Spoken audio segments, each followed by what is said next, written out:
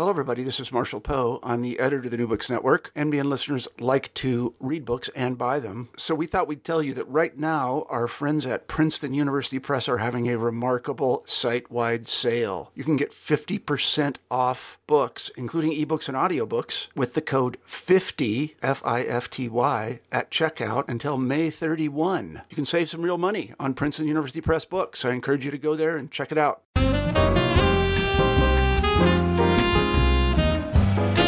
Here is the New Book Network podcast. I'm the host of Asian American channel, Melody Yunzi Lee. Today, we are lucky to have Angela Davis Gardner with us, and we will discuss her book, Butterfly's Child. Angela was born in Charlotte, North Carolina, and grew up in Greensboro. She attended Duke University and earned her Bachelor of Arts in English, and earned an MFA at the UNC Greensboro. Her first teaching job at Suda College in Tokyo, Japan, changed the course of her writing. Her two most important novels, Butterfly's Child and Plum Wine, had their inception in her lifelong interest in Japanese culture and Japanese-American relations. She worked as a journalist and editor after returning from Japan, then returned to teaching.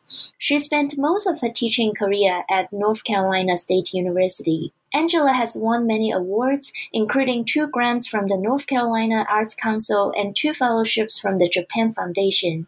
In 2007, she was Duke University's William Blackburn Visiting Fiction Writer, and she has spent several residencies at the Virginia Center for Creative Arts. Personally, it is my great honor and pleasure to get to know Angela when she was invited to speak in the Visiting Writer Series at Lenoir-Rhyne University when I served as a multicultural scholar in residence in the fall semester of 2017.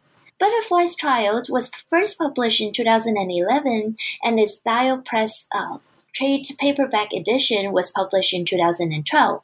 While Butterfly's Child is, in a limited sense, a sequel to Puccini's opera Madame Butterfly, the novel is so much more than a continuation of the narrative. It is a revisiting and revision of the original story, correcting for Puccini's misconceptions about Japan and geisha culture. It is a study of rural life and racial prejudice in the early 20th century America. The book begins with a brief synopsis of Puccini's opera. Benjamin Franklin Pinkerton returns to Nagasaki, where he formerly lived with his Japanese geisha wife Cho-Cho-san, Butterfly. But Pinkerton has renounced his liaison and returns now with his American wife named Kate. Upon learning the truth, Butterfly kills herself. Pinkerton and Kate take the child Benji back with them to a town called Plum River in rural Illinois. They tell friends and relatives that Benji was an orphan whom they rescued. Frank and Kate fail to provide an emotional home for Benji. Frank struggles to keep the farm going while coping with his guilt and longing for the deceased butterfly. Kate is torn between her Christian principles and her resentment of raising another woman's child. And Benji's life as an outcast, neither fully American nor fully Japanese, forces him to forge an identity far from the life that he has known. It is a story of longing, love, tragedy, redemption. And today, we are lucky to have the author, Angela Davis Gardner, to talk about her book and her writing career. Welcome, Angela. Thank you so much, Melody. Glad to be here.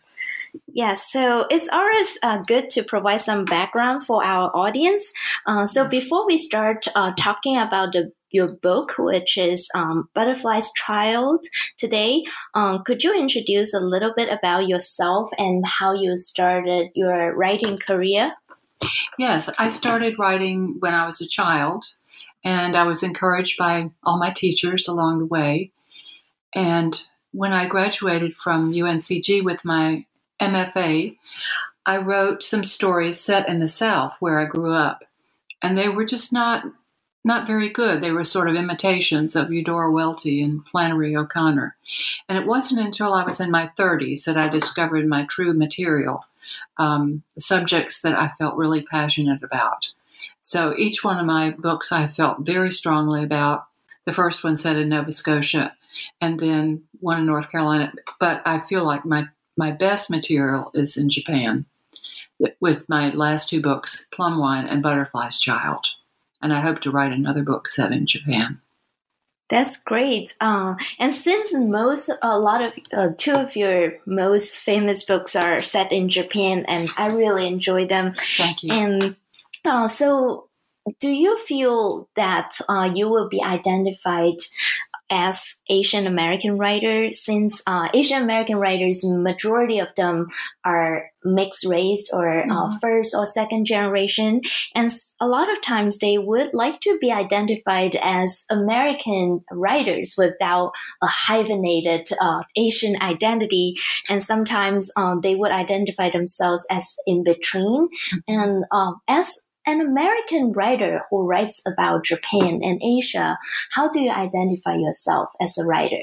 Well, as an outsider in both worlds, and I grew up as an outsider in the South because the South, when I was living here, was very anti-intellectual and a lot of racism, and I felt very odd and on the edge.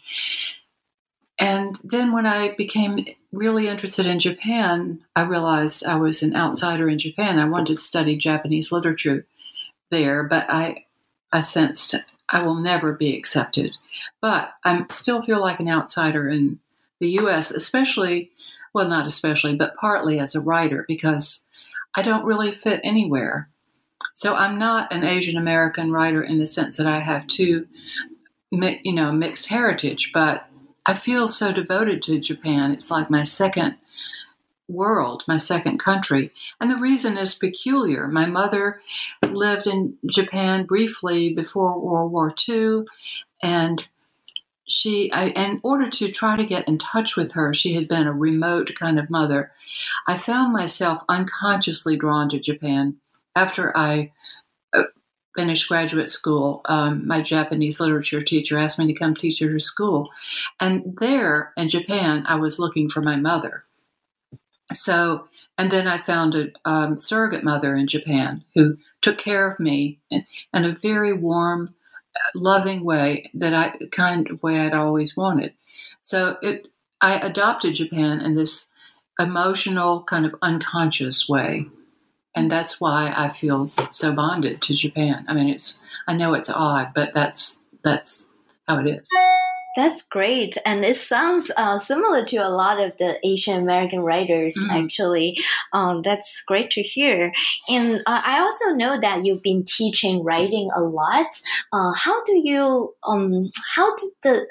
is your writing and teaching career combined? And how what's your suggestion for writing teachers as a writer? Well, that's a great question. I feel that both feed the other. I could not teach writing if I weren't a writer myself.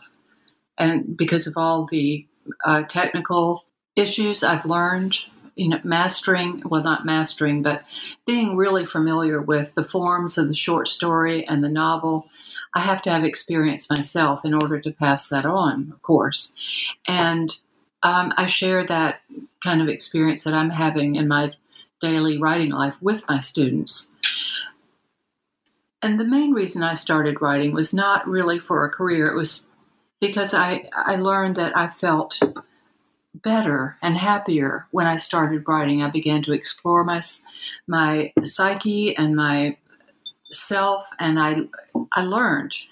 And so my main reason for writing then and still is self-expression for myself and self-exploration. So I think that's the main reason to write. That's what I pass on to my students. And I've had students from MFA students at North Carolina State University and very advanced students I've taught elsewhere to undergraduates in many different fields, engineering, chemistry, textiles, whatever. Many of them found that just by writing fiction, they learned a lot about themselves. An area they had never thought about. Many of them to write using their imaginations but the imagination sometimes gets a back seat in life and in school studying science and so on. So I feel like that's one thing I'm able to pass on to my students. And also, I'm in awe of what they write. And I get so caught up with it, with their stories. I can see somebody on the street 10 years after they've written a story, and I will remember the story. I might not remember their name, but I'm very, very fascinated by what they write. Wow, that's great. It's and definitely some good suggestions for other teachers, writers. And so, could we now get onto the novel Butterfly's Trial? Yes, thank you. So, at first glance, your novel appears to be an continuation of Puccini's opera Madame Butterfly. And one of the novel's most surprises is that it proves to be no such thing. And could you talk a little bit about the relationship between your novel and the opera and how it began and how you conceived the topic? I've been interested in the opera since I was a teenager. I love the music. And then I was just a few years ago at a performance of Madame Butterfly, and I turned to a friend and said, I wonder what happens to Benji, the child. I wonder what happens to Madame Butterfly's child. And in that moment, I thought, oh, there is a novel that I would like to write. Mm-hmm. And primarily because I wanted to know what emotions, what experiences the child would have in America. I figured he would go to America with Pinkerton, and what effect that would have on the family. But also, I had long been interested in the plot of Madame Butterfly. I had learned from my Japanese students that it's very unrealistic and not reflective of Japanese culture. So it was racist and sexist. It was written by a man who knew nothing about Japan, and there are a lot of errors in it. And primarily, the big error is, according to my Japanese friends, is Pinkerton would not have, the geisha would not have fallen for Pinkerton in the first place. So in writing the sequel, and I do think of it as a kind of sequel, an imagined sequel, I have Butterfly being quite cynical in her relationship with Pinkerton instead of in love with him. And then she doesn't kill herself at all. So, and I thought from the first that would be the case. Why would she die over somebody she was not really in love with? Of course, the opera portrays her as in love, but I didn't believe it.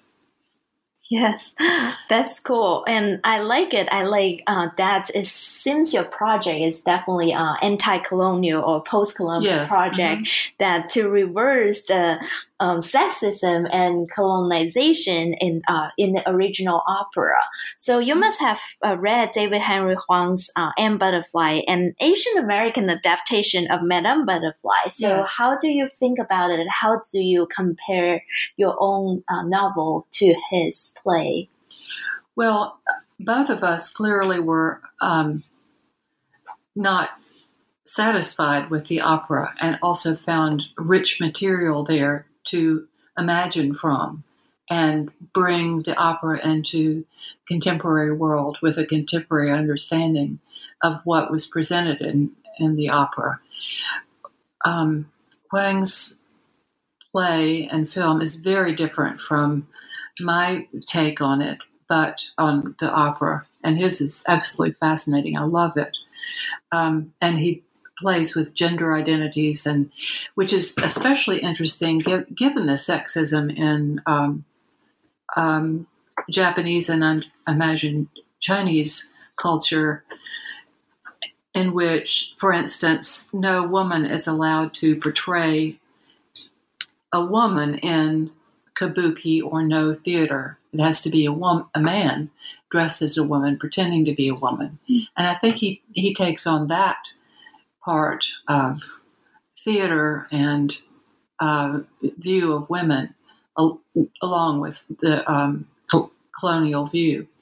So the way I relate his work to mine, and also the play Miss Saigon, is that each of us had, Miss Saigon is set in Vietnam, and it's a continuation, too, of the butterfly story and what happens to the child.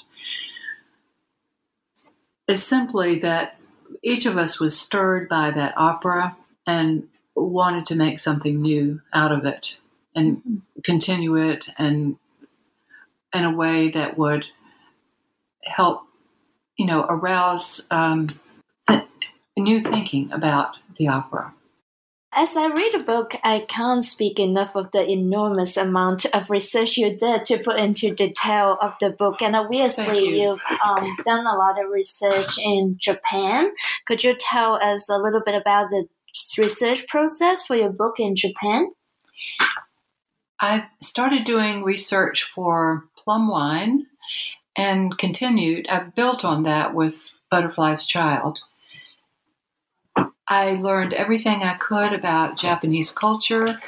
And for this book, particularly Butterfly's Child, I did a lot. I went to Nagasaki, where the book is set, because I cannot write about a place unless I've actually been there and walked around in the streets and understood the geography and geology. And then I also did a lot of research about pre-war Nagasaki and Japan, and I had guides from the school where I had taught, and did a lot of library research and also conversations with people in Japan. I had specific questions, and I found many people who helped me enormously. There's a British man, Canadian, in Nagasaki who is considered the historian of Nagasaki, and he helped me a lot. So that was part of it. I had a grant to go and do research for Butterfly's Child, and I spent about a month there doing that. But I had been doing research earlier for a summer to do Plum Wine. It was very, very complete and kind of exhaustive research. That's great. And you, in your book, you also took readers to early 1990s on a farm, as though you were of that time and really living on a farm. So have you ever experienced on a farm, and what's that experience like? I grew up in the country, not on a farm, but with lots of trees and fields around the house. And so that's my sense of home, is that house where I grew up and the land around it and gardening. I lived in Illinois for about a year, so I had a sense of the geography of the Midwest, the long horizon, the big sky. And then I had to do a lot of research about farming in the early 1900s. And there's an archive in Madison, Wisconsin, that has the largest holdings about early farming in the Midwest of any other place. And I spent days there reading letters and diaries and looking at photographs. And then I decided I needed to go find, physically the place where they would have lived.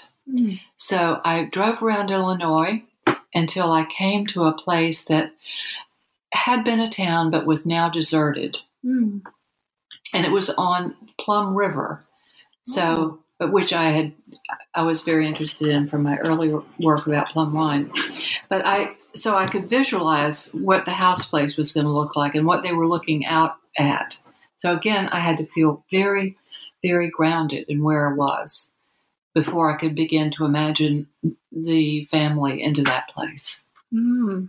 Really great. And that interests me a lot because I've lived in Midwest for 6 years during my PhD. So it's very interesting to know the lives of women, particularly during that time. And so what kind of research have you done about women's life during that time on a farm particularly? The diaries I read about that women kept during that time were especially revealing. They were not particularly emotional they would have notes about the death of a child on one day, and the next day working in the field. And I also read suffragist literature about women working for women's rights during that period. So I read a lot of books and a lot of primary source material. That's great. Okay, now let's talk a little bit about the characters in the book. And a lot of characters in Butterfly's child are consumed with regrets, longing, trauma over the past. Both Mr. Pinkerton and Benji have recalled Cho-Cho-san a lot. And there's a sentence in the book that says, longing was a torturous affair. And when I read it, I felt it's really interesting. And could you talk about how longing and memory function in your story? Longing is at the center of the novel, and the longing is related to Pinkerton's and Benji's memories of Cho-Cho-san. Pinkerton is still in love with her, and he feels very guilty about how he's treated her. Benji longs for his mother. Kate, Pinkerton's new wife, longs for the marriage that she and Pinkerton had before she learned about Butterfly. And so longing drives the whole book. They're all affected by a past that is still almost present in their daily lives. It's constantly present. Yeah, another thing that interests me is the book says a few times suicide is more acceptable in Japan, and it is a noble act, like Pinkerton says. And how did you find out about it? And in China, we always have the culture of dying for love.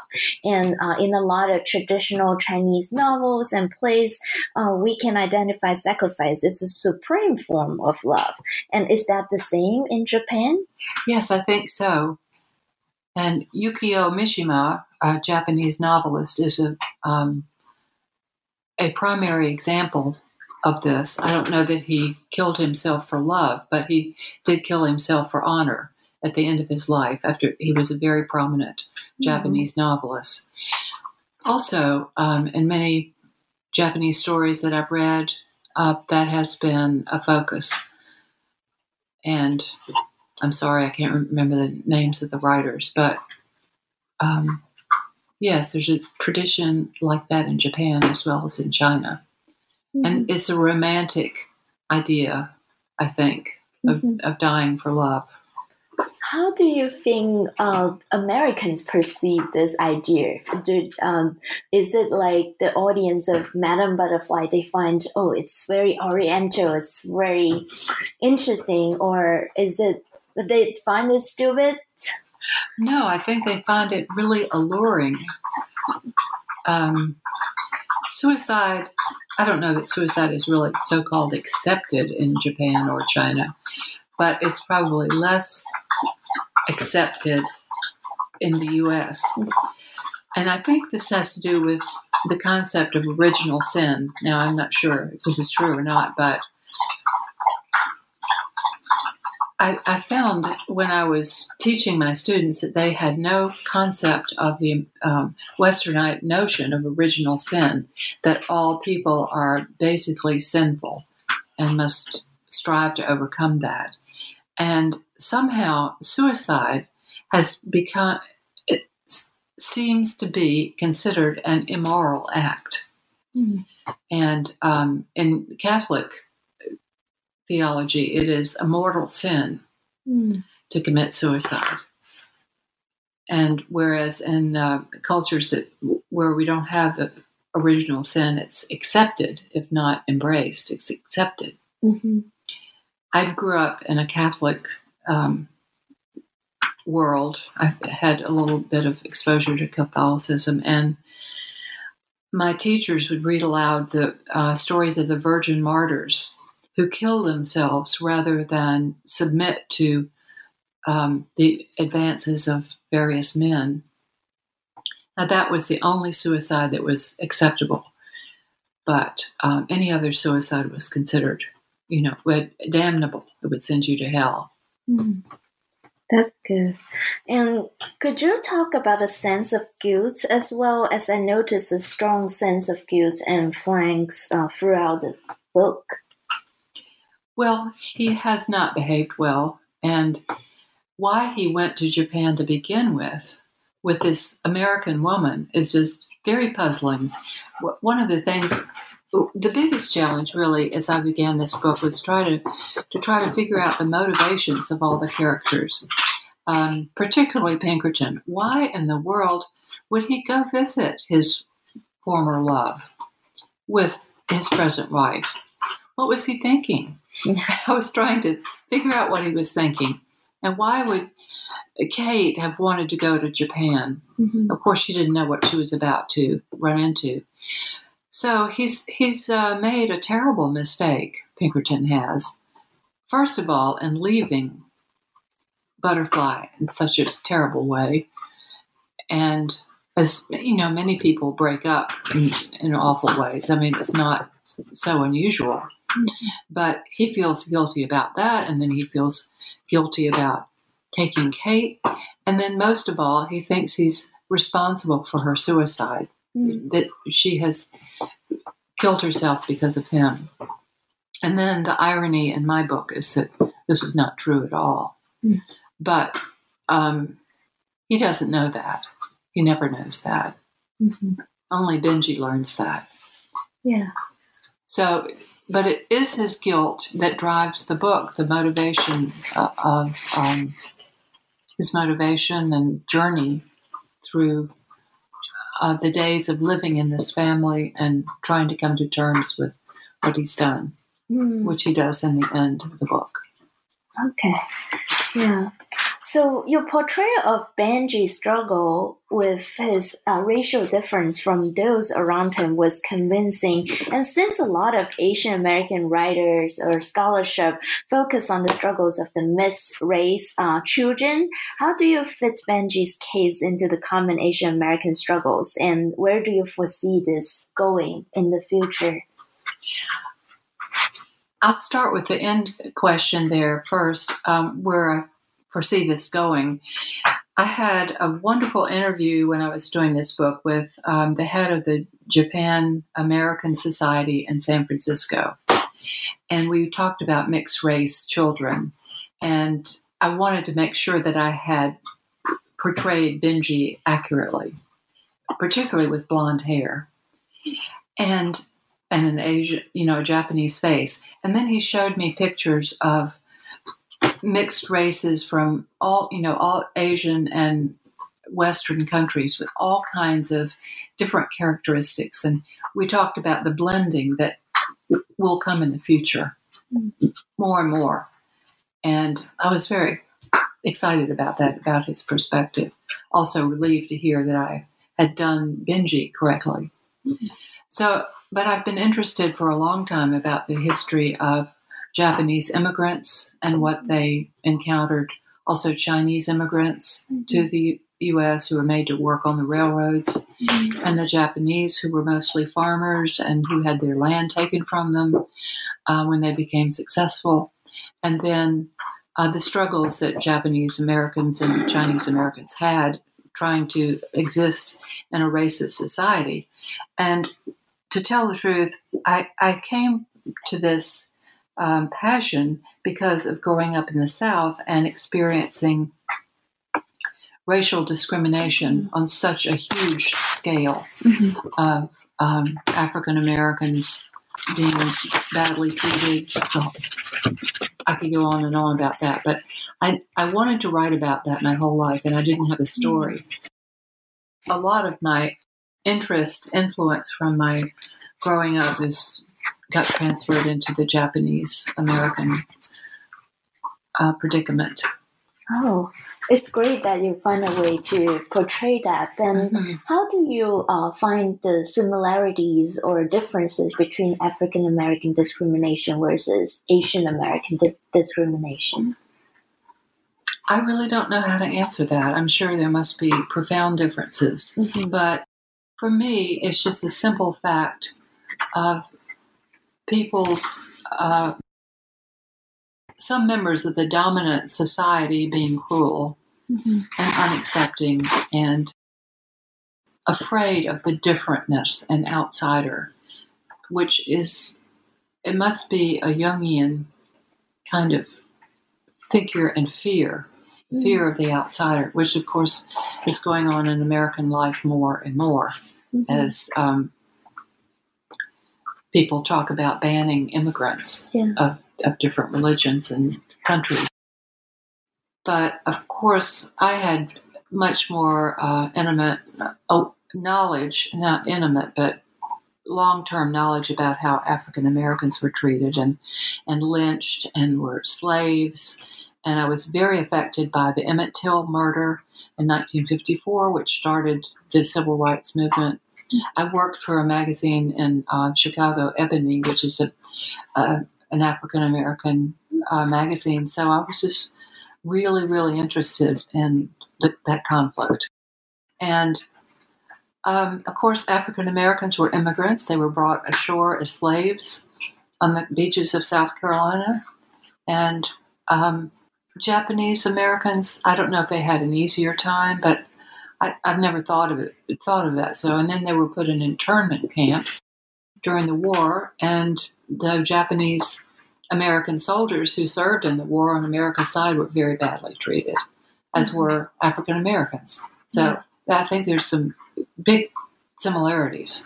Yeah, definitely. And I personally experienced that when going to Angel Island and also the internment camp and seeing listening to the histories of those immigrants, and they definitely had a really hard time, and that was very sad. Yes. So in some parts of the novel, when I read, I notice this again when Benji is growing up, he awakes to the fact that his father is such a liar. Yeah. So there are parts that really don't haunts me in some way. He says, Papa-san is a liar, or in some part he says, I hate you, I hate America. So is he symbolizing this failure of American dream, or does he symbolize this, or criticize this notion of American dream, as a lot of Asians or Asian Americans actually really hold on to this American dream in the early, even from mid to 19th century, when a lot of Asians came for the gold rush, to build a railroad. Right. They had this strong wish to, to bring glory back to China or Asia or, and Japan in the early century. So is it something to do with Benji's growing up? Yes, I think it does. And he was would have been one of the first immigrants, a forced immigrant, in 1906, because it was before many Asian people came, and for the dream of being here. Of course, he didn't come for dream, but his treatment was similar. At the time of the novel, there was one Japanese person in Illinois who was a servant of President Ulysses Grant, and that was the only Japanese person that any of these Americans had ever seen. And so I think he would be a precursor of those immigrants who came in search of the American dream. And doing research for the book, I discovered that there was a large settlement of Japanese and Chinese in Denver as they were fleeing discrimination on the coast along California. And they kept going east in search of a better life, in search of work in the mines and in coal fields. So, yes, I think it's similar. And when I was doing research and when I was writing and I had Benji going to San Francisco, it just so happened, I realized, the big earthquake took place right then. Mm. And that was the time when white America's disdain for Japanese and Chinese people became very painfully evident, because Japantown and Chinatown was virtually destroyed by the earthquake. Yeah. A lot of people died. Mm. But in the newspaper reports, those names were not included. It was only the white Americans whose names were included. And a lot of Asian people were just lost without being recorded. So that really affected me and helped me to see what was the actuality. Yeah.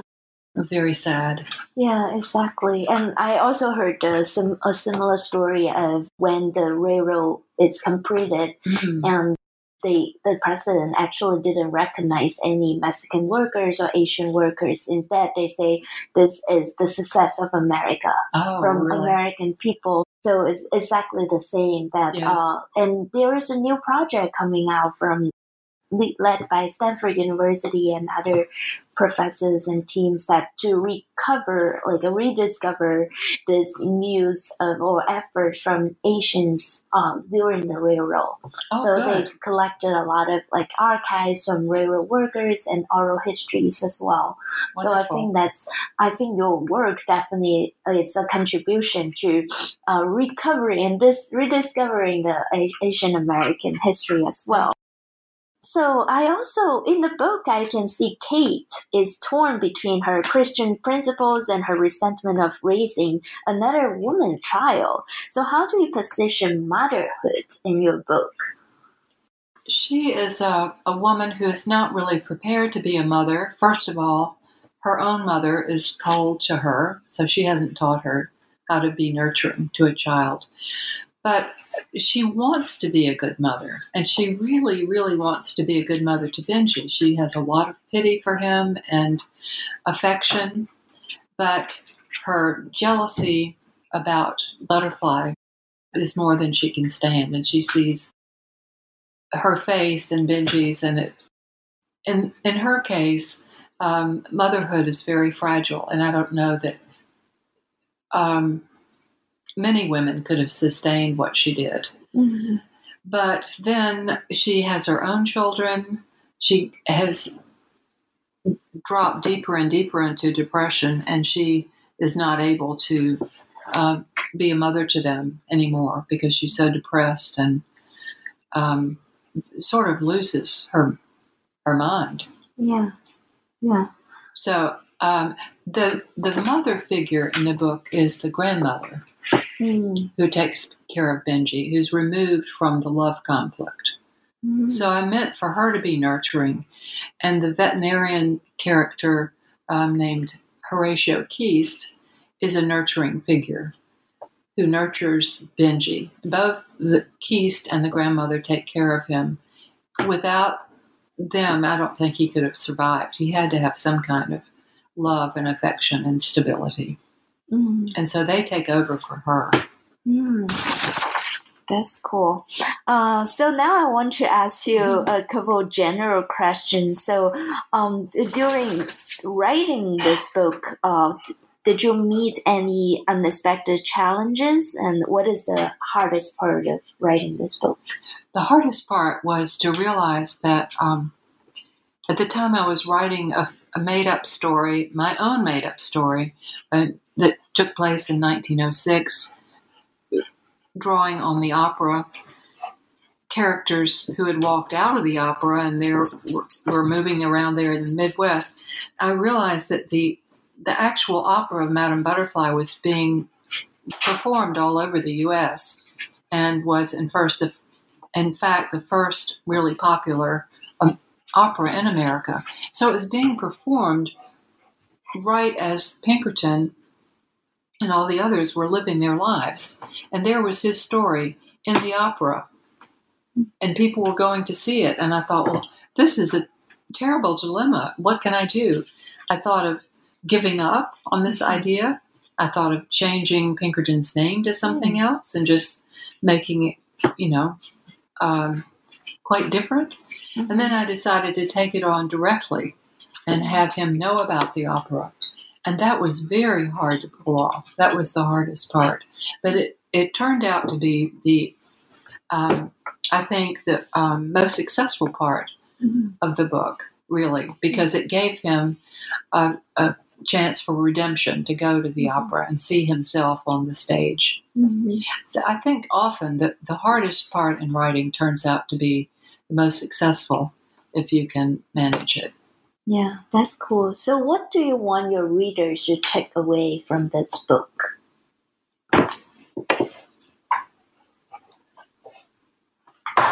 Well, always I want my characters to have an emotional reaction to the people that I've portrayed, and to be affected also by the language.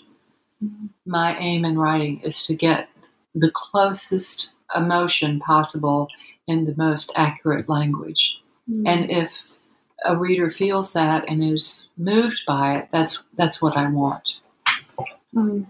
Yeah, I definitely love your language. It's so delicate and elegant. And I want to read on more of your work. And so a final question that I want to ask is what project are you working on, and what's your larger goal of your future writing career? Thank you. I have another idea for a novel set in Japan, which I have begun work on, which would continue characters both in Butterflies, Child, and Plum Wine. I'm bringing two characters together from different books, and it takes place in Japan in 1939 and 1940, and right before the war, of course. And again, I want to examine Japanese-American relations, but in Japan itself. And Benji, by then a grown man, will suffer the consequences of being American during the conflict in which Americans have suddenly become the devil. And how did he exist as the war grew closer and closer and more heated? And then how did he exist after the war, when the Japanese were defeated and the Americans came in, and the Japanese thought of him as a spy, and what would happen to him later. So it's putting that Japanese-American tension right in the heart of war, and a small segment of a little microcosm of how war happens anyway. Yeah, wow. I look forward to reading your new book. Thank you. Thank you, Melody. I really appreciate your thoughtful questions and your close and kind reading of my book. I look forward to working with you further on soon.